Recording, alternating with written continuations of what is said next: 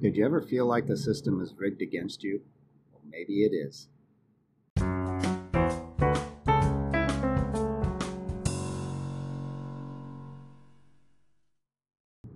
Welcome to the Boomercasting Podcast. I'm your host, Tom Johnson. Even before we became a species that could reason, we fought over territory. Those territories were hunting grounds that we used to provide ourselves with food. And as we developed our ability to reason, we've recognized that the land is what provides for us. And throughout history, wars were constantly fought over the rights to these lands. It's why we have nations throughout the world. These nations fought and died to protect the land that fed their people. And so as you go through history and you learn about how we evolved and how we migrated, you find a direct correlation between that land and what we did and how we secured that land. And in the early days of man's existence, we had what was called feudal systems, in which there were the aristocrats or the royalty that owned all of the land, and then the peasants worked that land to provide food for royalty and for the rest of the population. As the population grew, these wealthy people, the aristocrats and royalty, figured out that they needed to have people to manage all of these people and peasants out there who were raising the food. So they came up with a system of governors. Now, these governors were given title to land. They didn't own it, but they got to use it. And it was their responsibility to collect resources and taxes from the peasants who lived and worked on that land. And in turn for their title, they had to send taxes back to the monarchy in order to maintain their status. As we move past the Dark Ages, we soon were running into a problem in Europe where we were depleting the land of resources. And part of those resources was timber. The building of all of the navies that the English, the French, and the Spanish had been engaged in for probably 2 or 3 centuries was creating a serious problem. They were running out of timber to build ships. They needed more timber. Most people think that the colonization of America and some of the explorations that were done to the Caribbean and South America was looking for gold and things like that, but that wasn't the case. They were looking for sources of timber. They needed to be able to have lumber to exist and to expand in Europe. And so the initial settlements were geared towards getting that timber back to the European countries. And even to the extent that our history books have taught us that the American Revolution was fought over taxes, and yes, those did have a bearing on it, the real issue was the colonists and the people who were governing this land realized that the land was being stripped of its resources to be sent over to Europe. And they quickly figured out that if they didn't stop it, they would be doing the same thing to America that they had done to Europe. And so the revolution began under the pretext of taxation without representation and everything else that we've learned throughout our country's history. When you look back at the history of some of the wealthiest families in America, a vast majority of them were granted land titles back as early as the 1600s. And so these families have accumulated wealth through the land that they were granted and have risen up to become major powerhouses even today. And those families were what we would call old money in Europe, and they became new money here. Now, fast forward to the mid-1800s when gold was discovered and you have the gold rushes going on. You had a new problem that the old world and the old money had never encountered before. you had ordinary people who were suddenly multimillionaires. This had never happened before in the history of man. And so these people that were the old money didn't know how to handle it. And at first, anybody that was what they called new money was not accepted into the aristocratic society of America because of this. It wasn't generational wealth. It was wealth that they got just by pure chance. And it wouldn't be until the Industrial Revolution that this money was accepted into the aristocratic society, because they recognized that with the advent of the Industrial Revolution, there was going to be a changing of the guard, and they either needed to be on board with the changes that were happening, or they were going to be hung out to dry.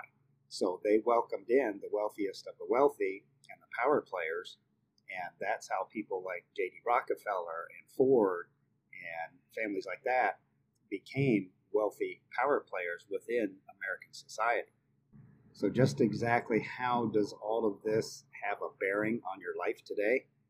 Well, one of the things that old money knew, and this goes back to the Europeans and even before then, was he who controls the land controls the population. The greatest wealth building tool ever to exist on this planet was the ownership of land. And people know it. The people who run your banks and your large businesses, old world money, new world money, they all have the same thing in common. They have large land holdings. They know this is the road to wealth and stability, and how they keep generational wealth being passed down into their families. And it's why those of us who are regular people who are not privy to this generational wealth continue to stay in this middle to lower income society, because we funnel that money right back to these people.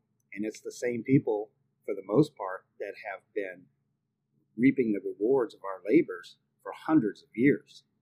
Now, there are some people who become fortunate enough through whatever the circumstance may be that they are able to break through that generational barricade and become independently wealthy. But it doesn't come without a price. Most of these people get dragged through the mud in one way or another and have to defend themselves in order to maintain their status. And when you look at large companies today, especially the ones that are newer companies, Alphabet, Apple, companies like this, a lot of them had issues either starting out or even today with antitrust lawsuits and governments investigating them. It's all a ploy to keep their power in check, because the last thing that these money people want is for these businesses and these businessmen and these wealthy families to start taking control. The other side of that coin is the only way that you can keep a population under control is to control how much land that they can own and how they can use it. Even though we view ourselves as a free society and that we have all these laws to protect us and our land, the fact is the government can still take your land if they so choose. There are provisions built into our laws that allow for this, and it's there for a reason, because you have to keep population under control. You can't have people actually going out here and creating disruption within these the power control structure of these wealthy people. If you take away their power, then they risk losing everything that they've spent generations building, and they're not going to let that happen, at least not without a fight. Up until probably the late 60s, and even more so into the late 90s, when information became more abundant and the revolt against the old way of doing things took hold, they were able to keep us mainly under control through controlling the media and keeping us trusting of the government. But ever since Nixon resigned and the whole scandal that took place then, the American public has slowly but surely uncovered and unraveled all of the things that have been done since we became an independent country that kept that power in check. And so we're very suspicious of our government now as a result of that. And since you now have a population that, for lack of a better term, is now woke to the underworkings of our government, you have to come up with a new way to control the population. You know, you can't have a population that is in harmony that could potentially disrupt, centuries of power and money. You have to control that. If you're one of these families, then you know all too well what can happen if people band together and put you out. And we've seen it happen in history, not very often, but it has happened.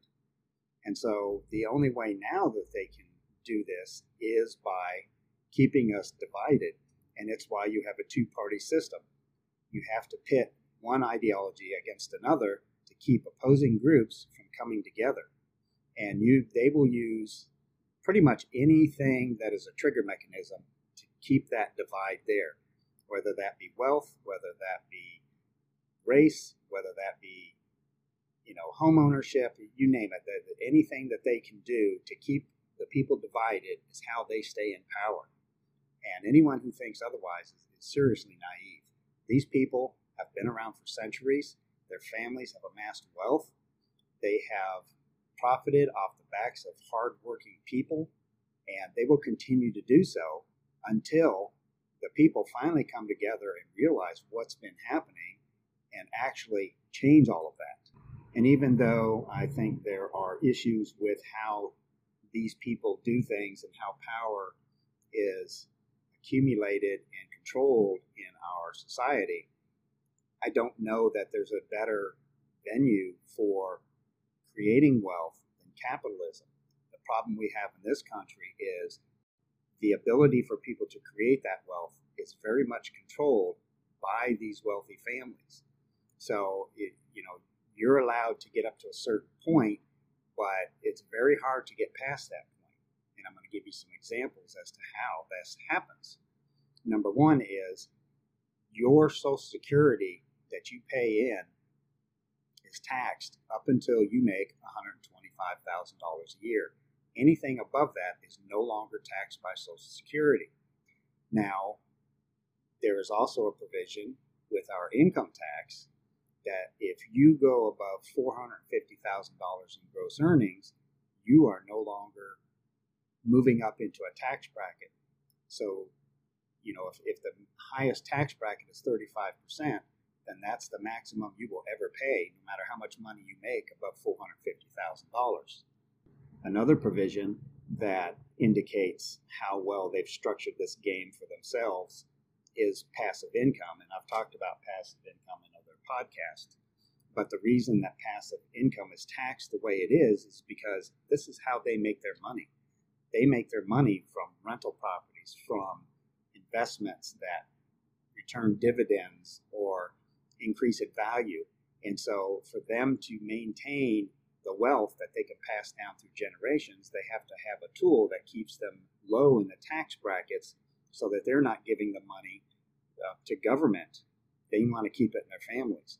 So you can start to see a pattern developing in how these people control you and I and control our money.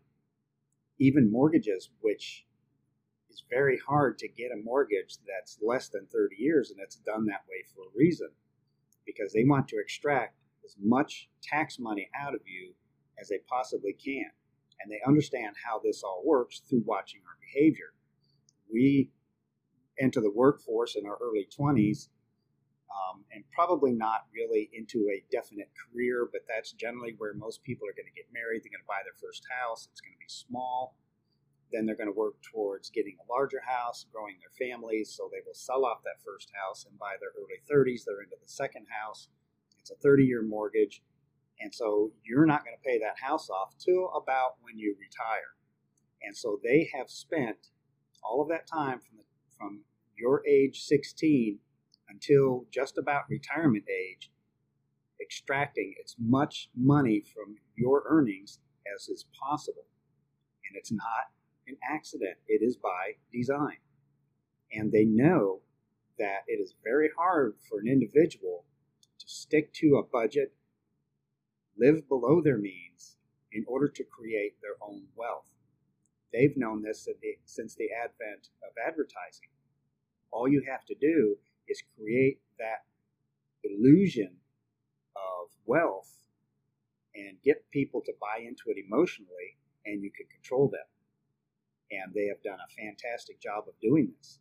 And people to this day, I mean, it's why sites like eBay and Poshmark, and they all exist because people want to look like they have money even when they don't. So they're going to go to these places and they're going to buy these designer labels and designer items that make them look like they make a lot of money when they don't.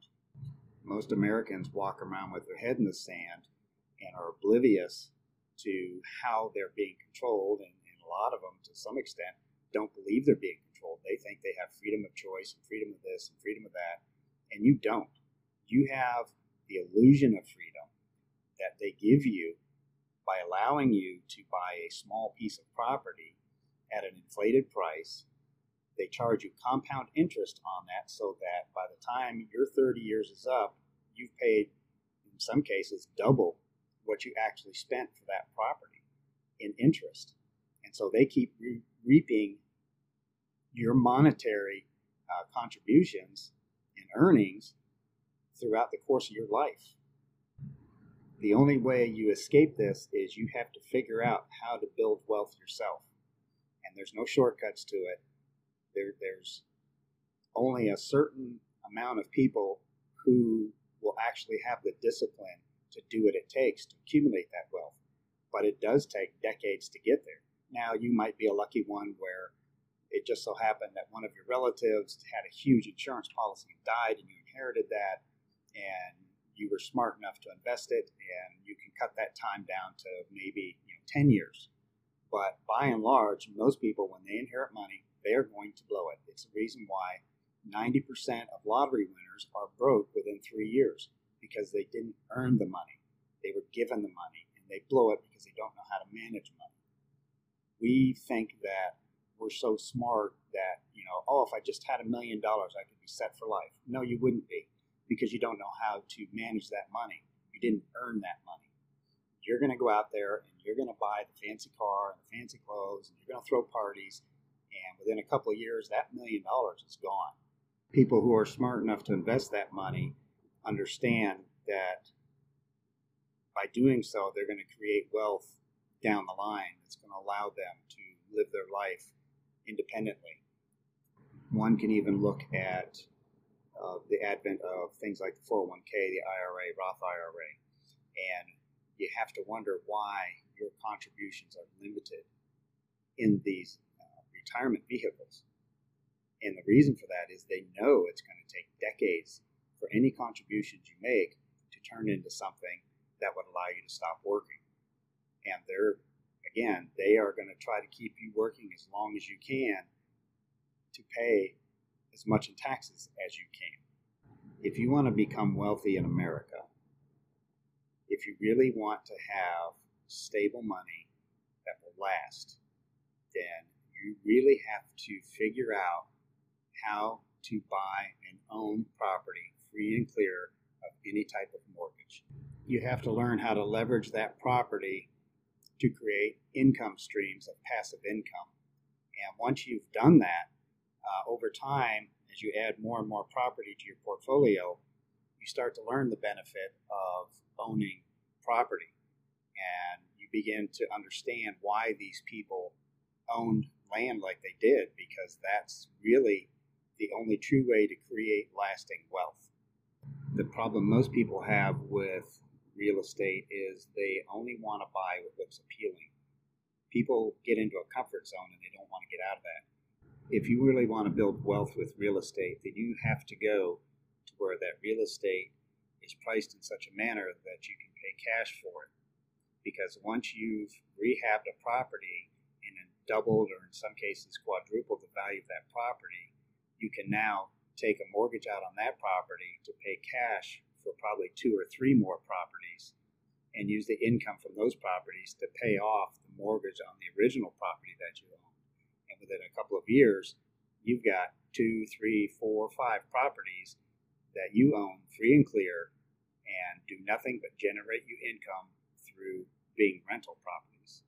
Then there are other models that you can use that if you take and mortgage out each of these properties and get the cash value out of them, you can then take all of that money, invest it in a brokerage account, and earn passive income from that brokerage account while your properties are being rented and your renters are paying your mortgage for you. So you actually have no money out of pocket. You're paying off the mortgage, which is leveraged into your brokerage account. And let's say the interest rate on your mortgage is 5%, but you're generating 10 to 12% out of your brokerage account. You're actually coming out ahead of where you would be if you just cashed the money out and used it. And this is what I would consider truly legally robbing a bank. I mean, it really doesn't get any easier than that. And no matter how you look at it, when you look at interest, if you're earning more than you're paying, then you're actually being paid to invest that money. You're being paid to create long-term wealth. And it's a method that a lot of people don't understand, a lot of people don't do. They think that they need to own the property free and clear and just generate rental income, and they don't understand the whole concept of the passive income side of things and how they can leverage that property to make even more money than just renting that property out. Once you own property and you have passive income from that property, either through rent or through a mortgaged investment account, then it opens a lot of doors for you and you begin to gain freedom and control over your own life. And that's really where the value of all this is at. And, you know, there's no other way to really look at things other than how you keep yourself free and how you live your life on your terms. And you're going to have people all along the way that can say it can't be done, it doesn't make sense, you're not going to make money this way. But the numbers don't lie. I mean, math is the one true constant in our world, and when the math adds up, it adds up. And if you do things correctly and in the right order, there's no reason that within a very short period of time you could be generating some serious income. And if I were a younger person, this is the avenue I would be taking. I would be looking at where can I go to buy cheap property that I can turn around within a matter of months and remortgage this paid for property and use that money to invest in a brokerage account and beginning to earn some serious passive income. I will still do this moving forward. I just won't have as much time to build wealth as someone, say, in their 20s, just because of my age. But I will be able to achieve it. I hope you enjoyed this segment, and I hope you will at least consider taking steps and actions to get yourself into a situation where you can take advantage of property and investments and really build wealth for you and your family. I hope that you've got some information you can take away from this, and I hope you share it with other people, friends, family, and get people to think differently and understand the power that real estate has to change your life.